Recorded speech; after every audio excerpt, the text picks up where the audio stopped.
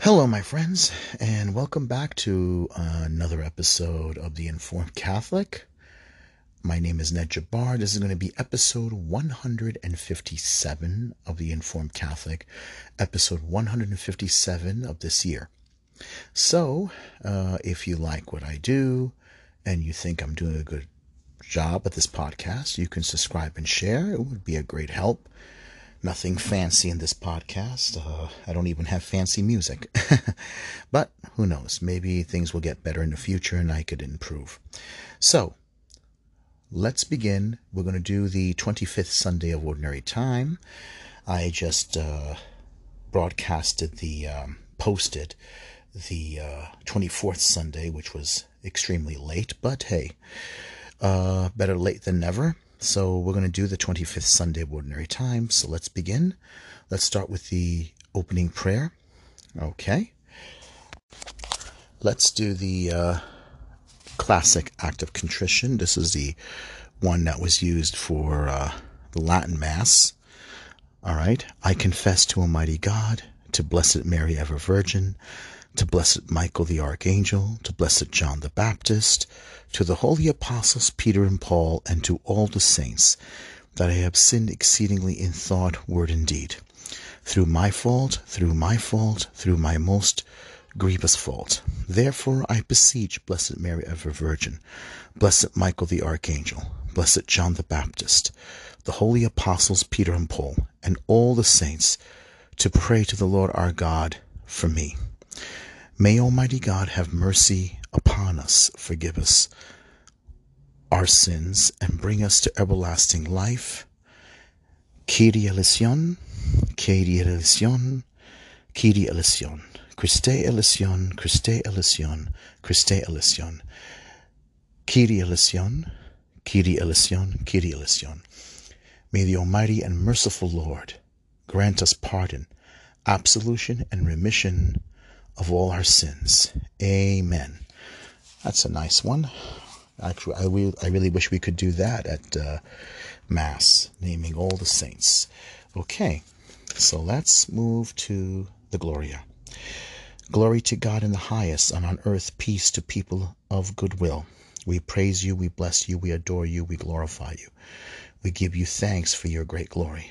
Lord God, Heavenly King, O God, Almighty Father, Lord Jesus Christ, only begotten Son, Lord God, Lamb of God, Son of the Father, you take away the sins of the world. Have mercy on us. You take away the sins of the world. Receive our prayer.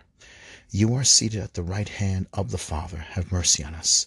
For you alone are the Holy One. You alone are the Lord. You alone are the Most High, Jesus Christ, with the Holy Spirit and the glory of God the Father. Amen. In the name of the Father, Son, and Holy Spirit. Amen. Okay. Now we are in the 25th Sunday in Ordinary Time. And we're going to begin. Let's do the first reading here is from the Book of Wisdom. Okay, so the first reading is from the Book of Wisdom. We hardly ever read from these books, which are known as deuterocanonical books, or as Protestants refer to them as apocrypha. They're not really apocrypha, they're scripture. All right, let's begin. It's chapter 2, verse 12 to 17, 17 to 20. Let us condemn him to a shameful death. A reading from the Book of Wisdom. The wicked say, let us beset the just one, because he is obnoxious to us. He sets himself against our doings, reproaches us for transgressions of the law, and charges us with violations of our training. Let us see whether his words be true. Let us find out what will happen to him. For if the just one be the Son of God, God will defend him and deliver him from the hand of his foes.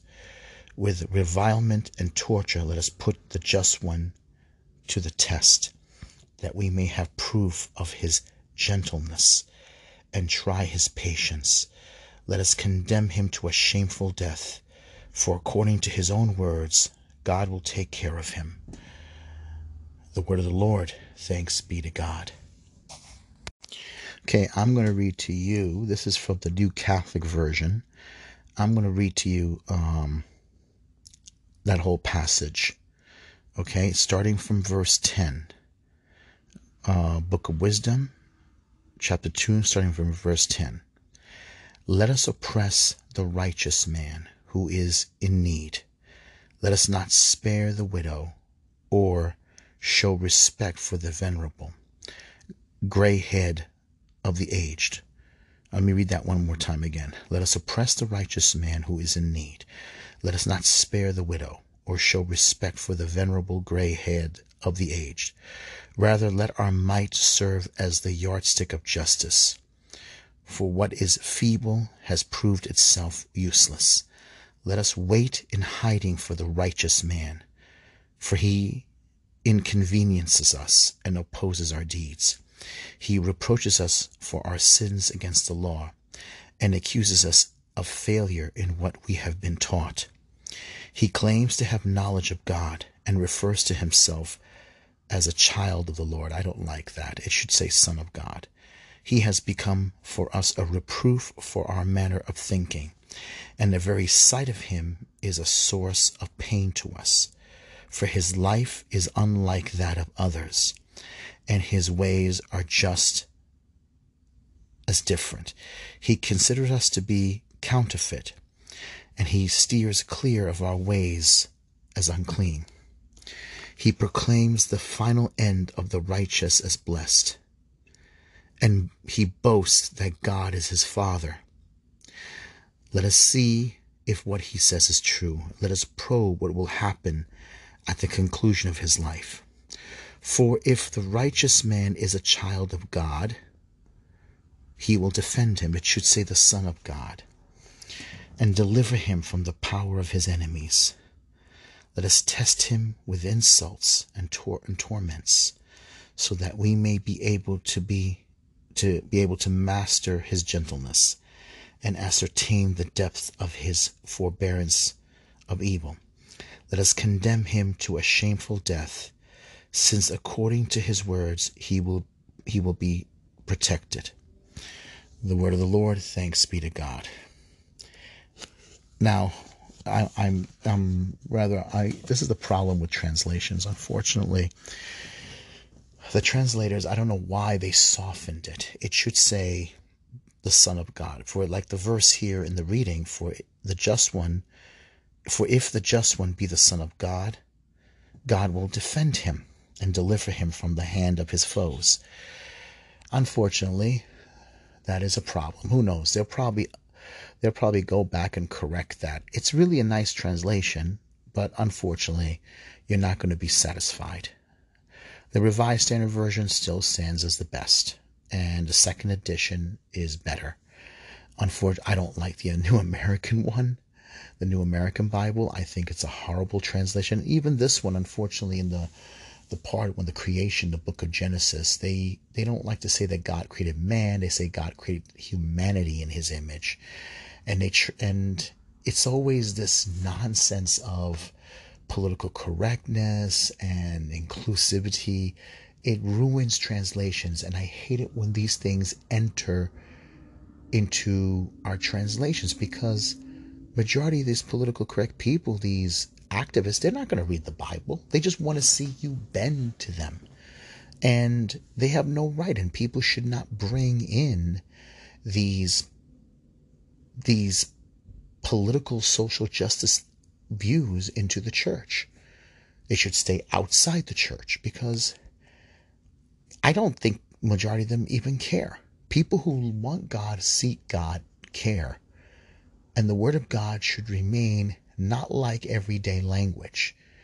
I mean, it should be translated clear and understandable. But don't bend the knee to secularism and bring secularism into the church. It doesn't work that way. All right, that's one part of the interpretation. Now, all right, I'm going to stick to the missal. This is a prophecy of Jesus. It's a prophecy of the Pharisees persecuting our Lord. the temple authority persecuting our Lord.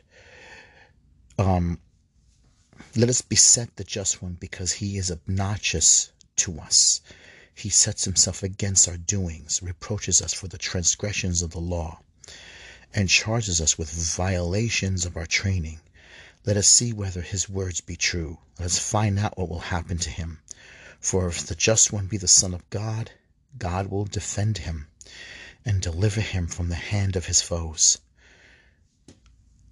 With the revilement and torture, let us put the just one to the test, that we may have proof of his gentleness and try his patience.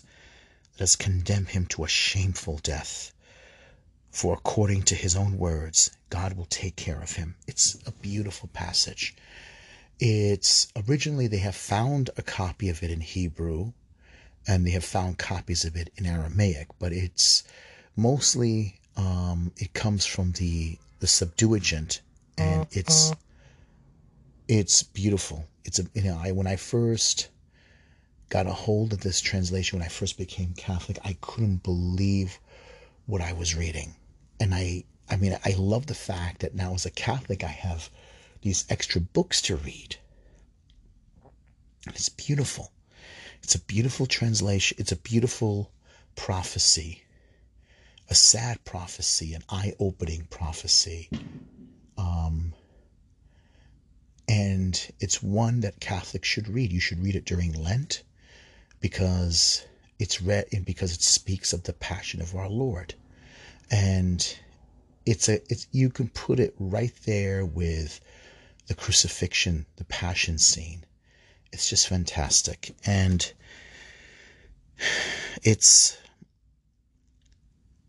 when you read it over and over again, you're amazed how God has planned everything for our salvation. It brings you closer to Jesus, and it makes you appreciate his suffering, his agony and suffering. Okay, let's move on to the Psalm.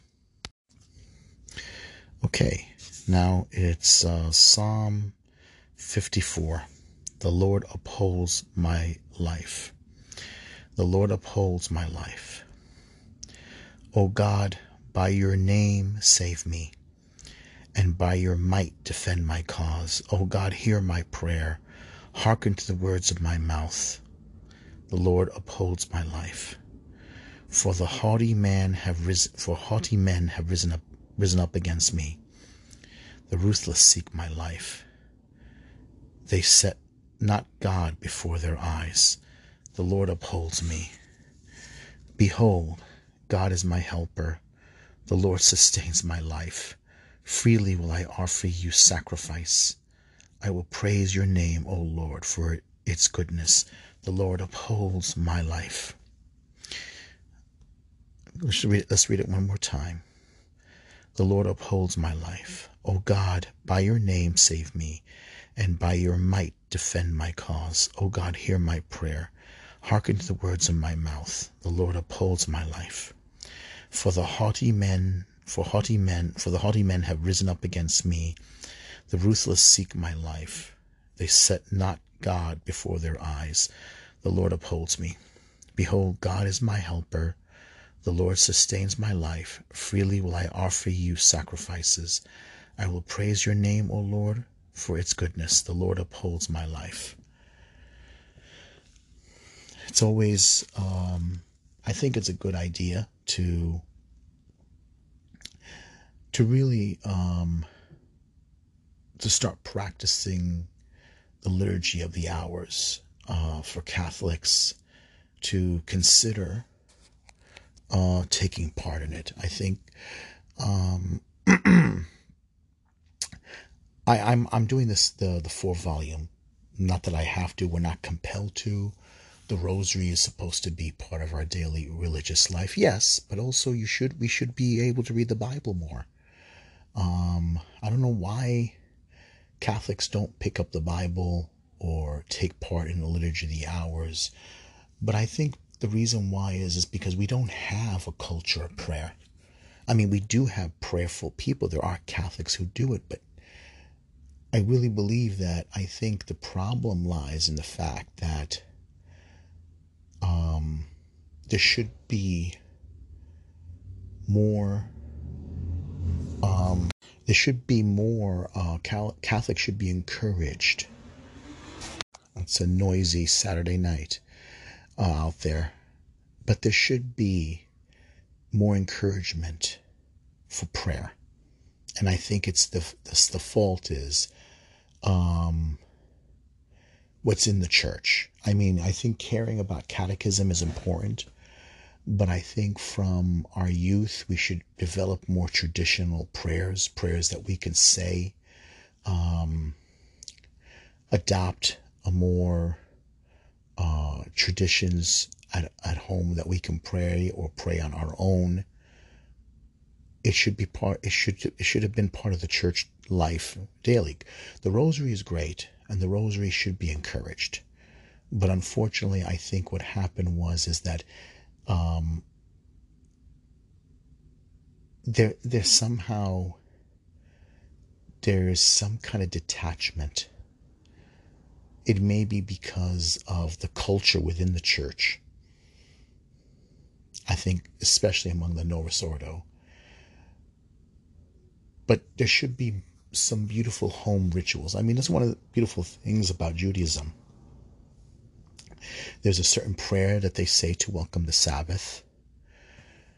There's a certain prayer life to that women have to welcome the Sabbath. There's a certain prayer that Jews say when they get up in the morning. And I think the problem is that because we give them, I think because the church has given Catholics the freedom and has not, in a sense,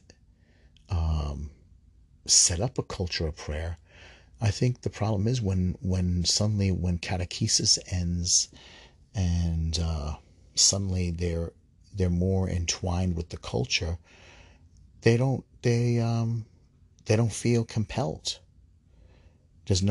Catholics are not compelled to pick up the Bible because some people think that will make you into a Protestant for some reason. We just don't read the Bible, yet the church is the one who puts out the Bible. And yet we have the Bible every single day. We have a 3-year cycle of Bible reading on Sundays and 2-year cycle on weekdays. Catholics, when we come in, that's basically part of the liturgy of the Word. And I don't understand why you don't want to read the Bible.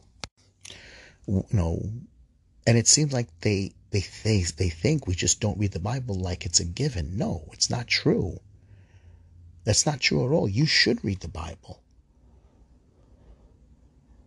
And I think we need to develop a whole new spiritual culture within the church. And I don't mean spiritual culture as to make it like an add-on. I mean really engraved in our lives, in our daily practices, engraved in our being, in our thinking, the way we need to develop a prayerful way of thinking, a cultural way of thinking about prayer. We need to make it part of our daily life. And I think the Liturgy of the Hours is a beautiful way of doing it. I'm not saying that everyone has to do the 4-volume set, but there is a single volume. But I think there needs to be a more serious approach to prayer, a more serious approach to reading scripture, a more serious approach in living your daily Catholic life spiritually every day.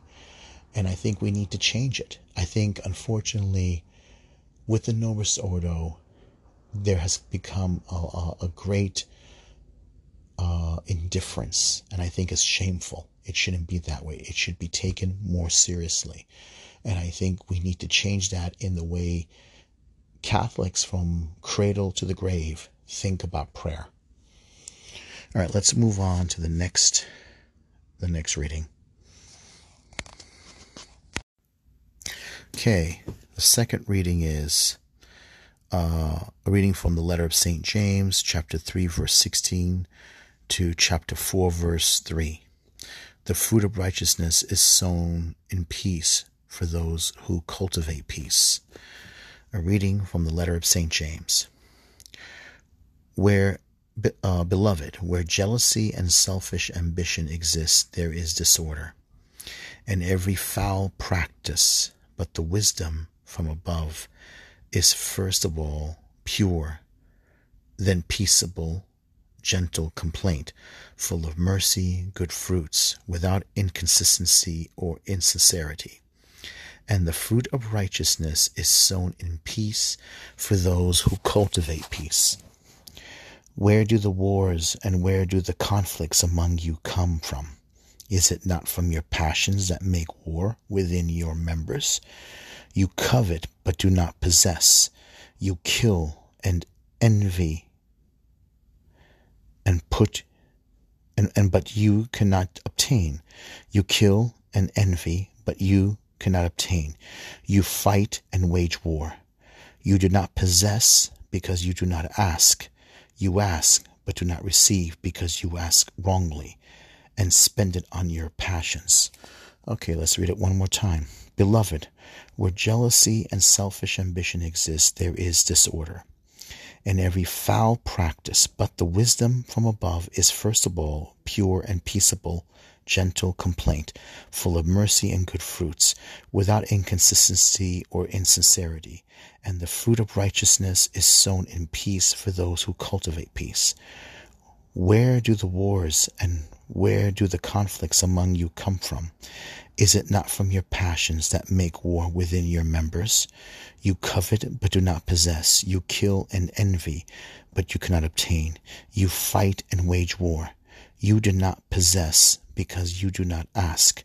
You ask but do not receive because you ask wrongly to spend it on your passions.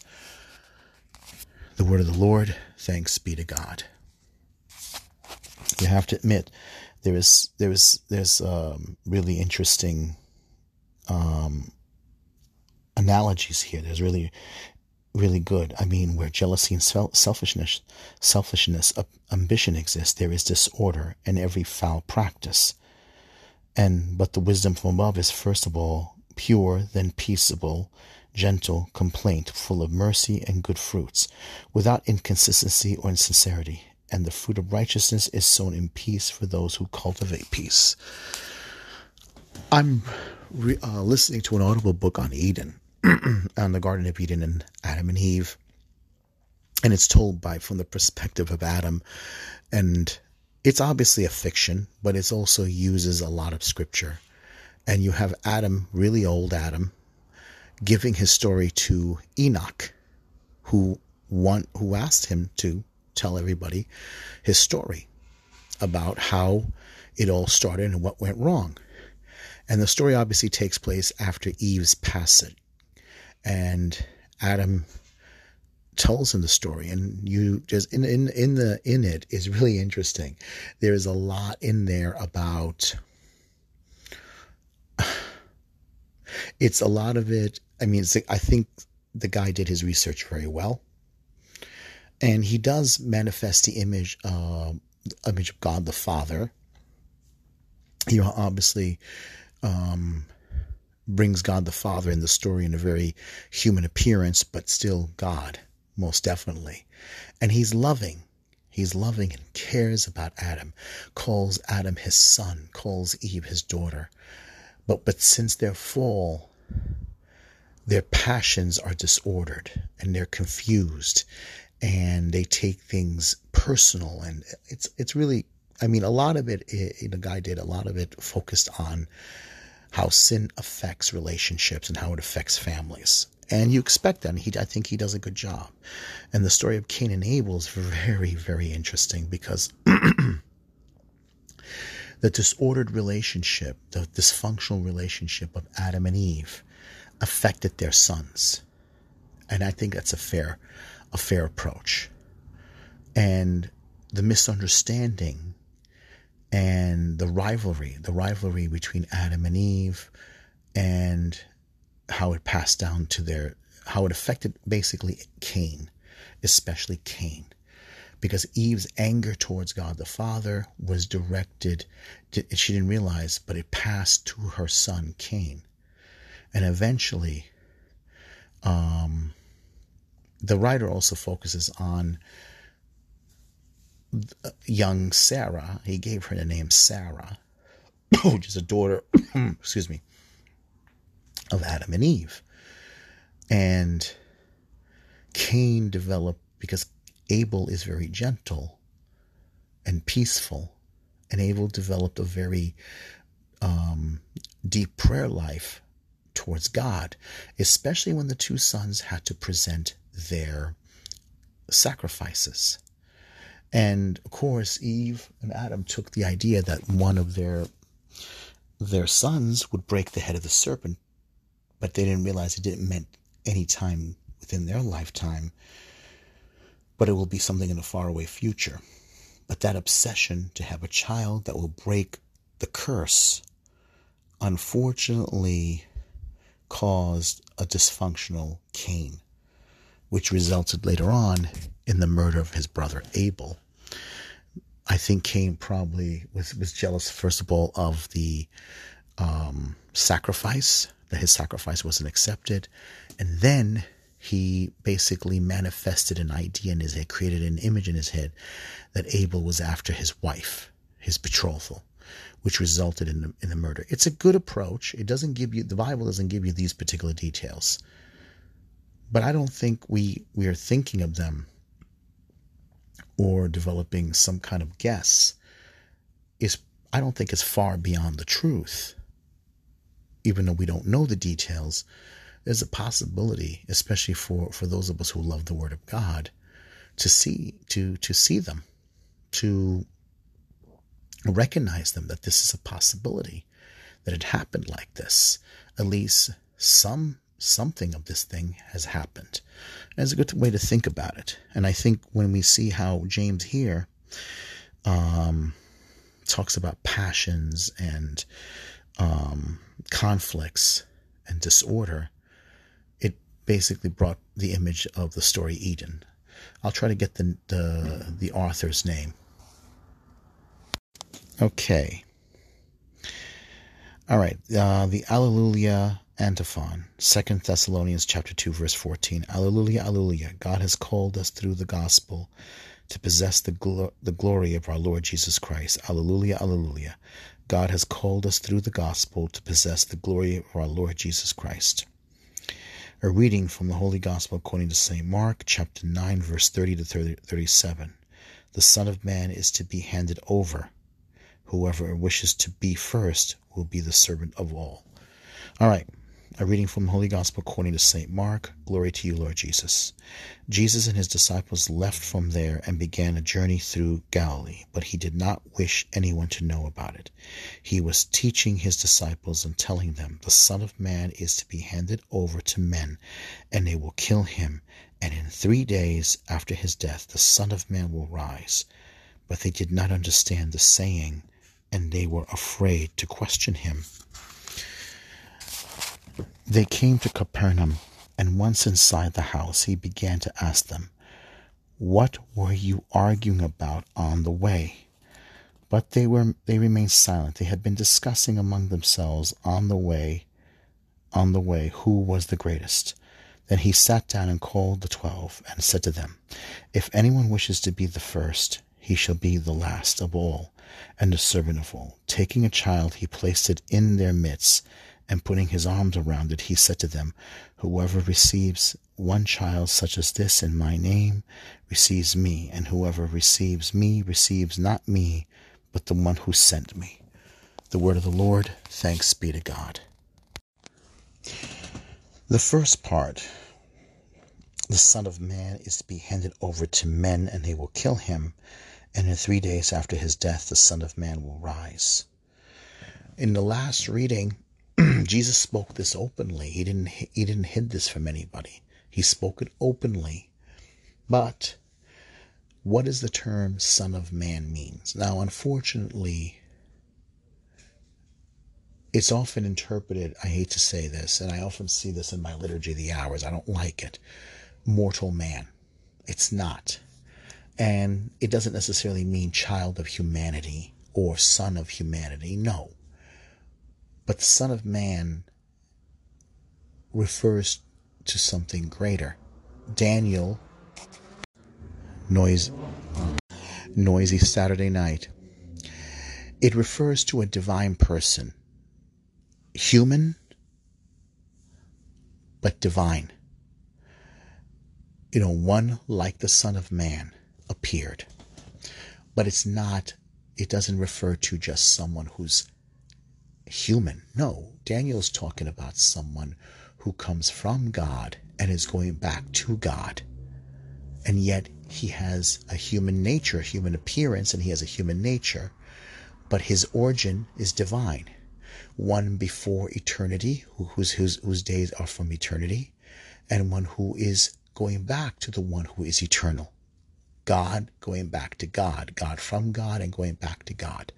So this is what the Son of Man means. And Jesus himself obviously fits that description. He has an absolute true human nature. He's 100% human. But he also has 100% divine nature. And Daniel himself said that this individual will be given all authority and power. All nations and tongues and people will bow to him. And one of the things Jesus always says is the Son of Man came not to be served, but to serve. And he does it here. He says it, he's teaching this to his apostles, that they must not lord it over each other, that they are to be above that. They are not to think like these people who are obsessed with power, obsessed with rule, who put all their faith in the material world, and who often separate in a very disordered way, a very disgusting way. They separate authority and the power given them by God, and they tend to think that their actions have no consequences, that they are to basically they can separate it because they are in the service of God, they can do whatever they want. The answer is no. I mean, it's just as basically disgusting the way our politicians who are Catholic get a free pass, and the bishops are the ones at fault because they don't discipline them. The apostles were given a task to shepherd and guide the flock. Unfortunately, that's not how the bishops see it. They somehow care only, I remember the other day someone said, they care only about outcome, but not the process and not whether it's right or wrong. Outcome they care about because they think that it will give them, that they should have that advantage. Because in their view, well, we have control of the church, and so because we have control of the church, we don't have to worry about all this other stuff. And since obviously we're in control of the church, God has given it to us, we don't have to worry about the consequences of certain things. And that's just a terrible, disordered way of thinking, unfortunately. But the point is, Jesus wants his apostles, and he wants all of his disciples to think of ourselves as a child, to think of ourselves in a way children are. They trust their parents, they trust everything their parents say to them, and they don't have to worry about any, they don't worry about anything because they trust their parents, because that's what he wants. He wants that child trusting relationship between God and his children.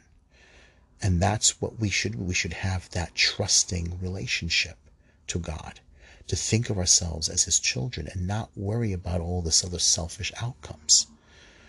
And, all these other stuff doesn't matter. God is in control. I'm not in control of what's going on in the church.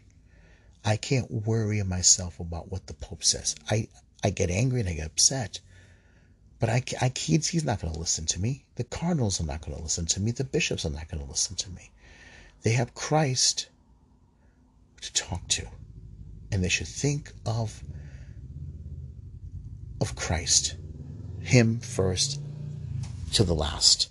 That's all that matters. And we have to have the faith and the trust of a little child, which is difficult, but it's one we have to work to, because once you surrender to God, there's nothing else you got to worry about. All right, let's go to the prayers. Okay. Now we'll do the creed. I believe in one God, the Father Almighty, maker of heaven and earth, of all things visible and invisible. I believe in one Lord Jesus Christ, the only begotten Son of God, born of the Father before all ages, God from God, light from light, true God from true God, begotten, not made, consubstantial with the Father, through him all things were made. For us men and for our salvation he came down from heaven, and by the Holy Spirit was incarnate of the Virgin Mary and became man. For our sake he was crucified under Pontius Pilate. He suffered death and was buried, and rose again on the third day, in accordance with the Scriptures. He ascended into heaven, and is seated at the right hand of the Father. He will come again in glory to judge the living and the dead, and his kingdom will have no end. I believe in the Holy Spirit, the Lord, the giver of life, who proceeds from the Father and the Son, who with the Father and the Son is adored and glorified. He has spoken through the prophets. I believe in one holy, Catholic, and Apostolic Church. I confess one baptism for the forgiveness of sins, and I look forward to the resurrection of the dead and the life of the world to come. Amen. Okay. For the Pope, the Holy Father will say, and the bishops and the priests will say a Hail Mary. Hail Mary, full of grace, the Lord is with thee. Blessed art thou among women, and blessed is the fruit of thy womb, Jesus. Holy Mary, Mother of God, pray for us sinners, now at the hour of our death. Amen. We'll say a Hail Mary for our persecuted brothers and sisters around the world, the church that's persecuted in Egypt, in Asia, in Africa, in the Middle East, and even Christians who are persecuted here in the Western world, Europe and the United States. Hail Mary, full of grace, the Lord is with thee. Blessed art thou among women, and blessed is the fruit of thy womb, Jesus. Holy Mary, Mother of God, pray for us sinners, now at the hour of our death. Amen. And we'll say also a Hail Mary for the dearly departed, for the 13 soldiers that passed away in Afghanistan, and for everyone who has a loved one, and others who are who have passed away that we don't know about. Hail Mary, full of grace, the Lord is with thee. Blessed art thou among women, and blessed is the fruit of thy womb, Jesus. Holy Mary, Mother of God, pray for us sinners, now at the hour of our death. Amen. And we'll say a Hail Mary for our own personal needs, intentions. Okay? Hail Mary, full of grace, the Lord is with thee. Blessed art thou among women, and blessed is the fruit of thy womb, Jesus. Holy Mary, Mother of God, pray for us sinners, now at the hour of our death. Amen. Okay, and now we'll say the Our Father. Our Father who art in heaven, hallowed be thy name. Thy kingdom come, thy will be done on earth as it is in heaven. Give us this day our daily bread, and forgive us our trespasses as we forgive those who trespass against us. Lead us not into temptation, but deliver us from evil. Amen. In the name of the Father, Son, and Holy Spirit. Amen.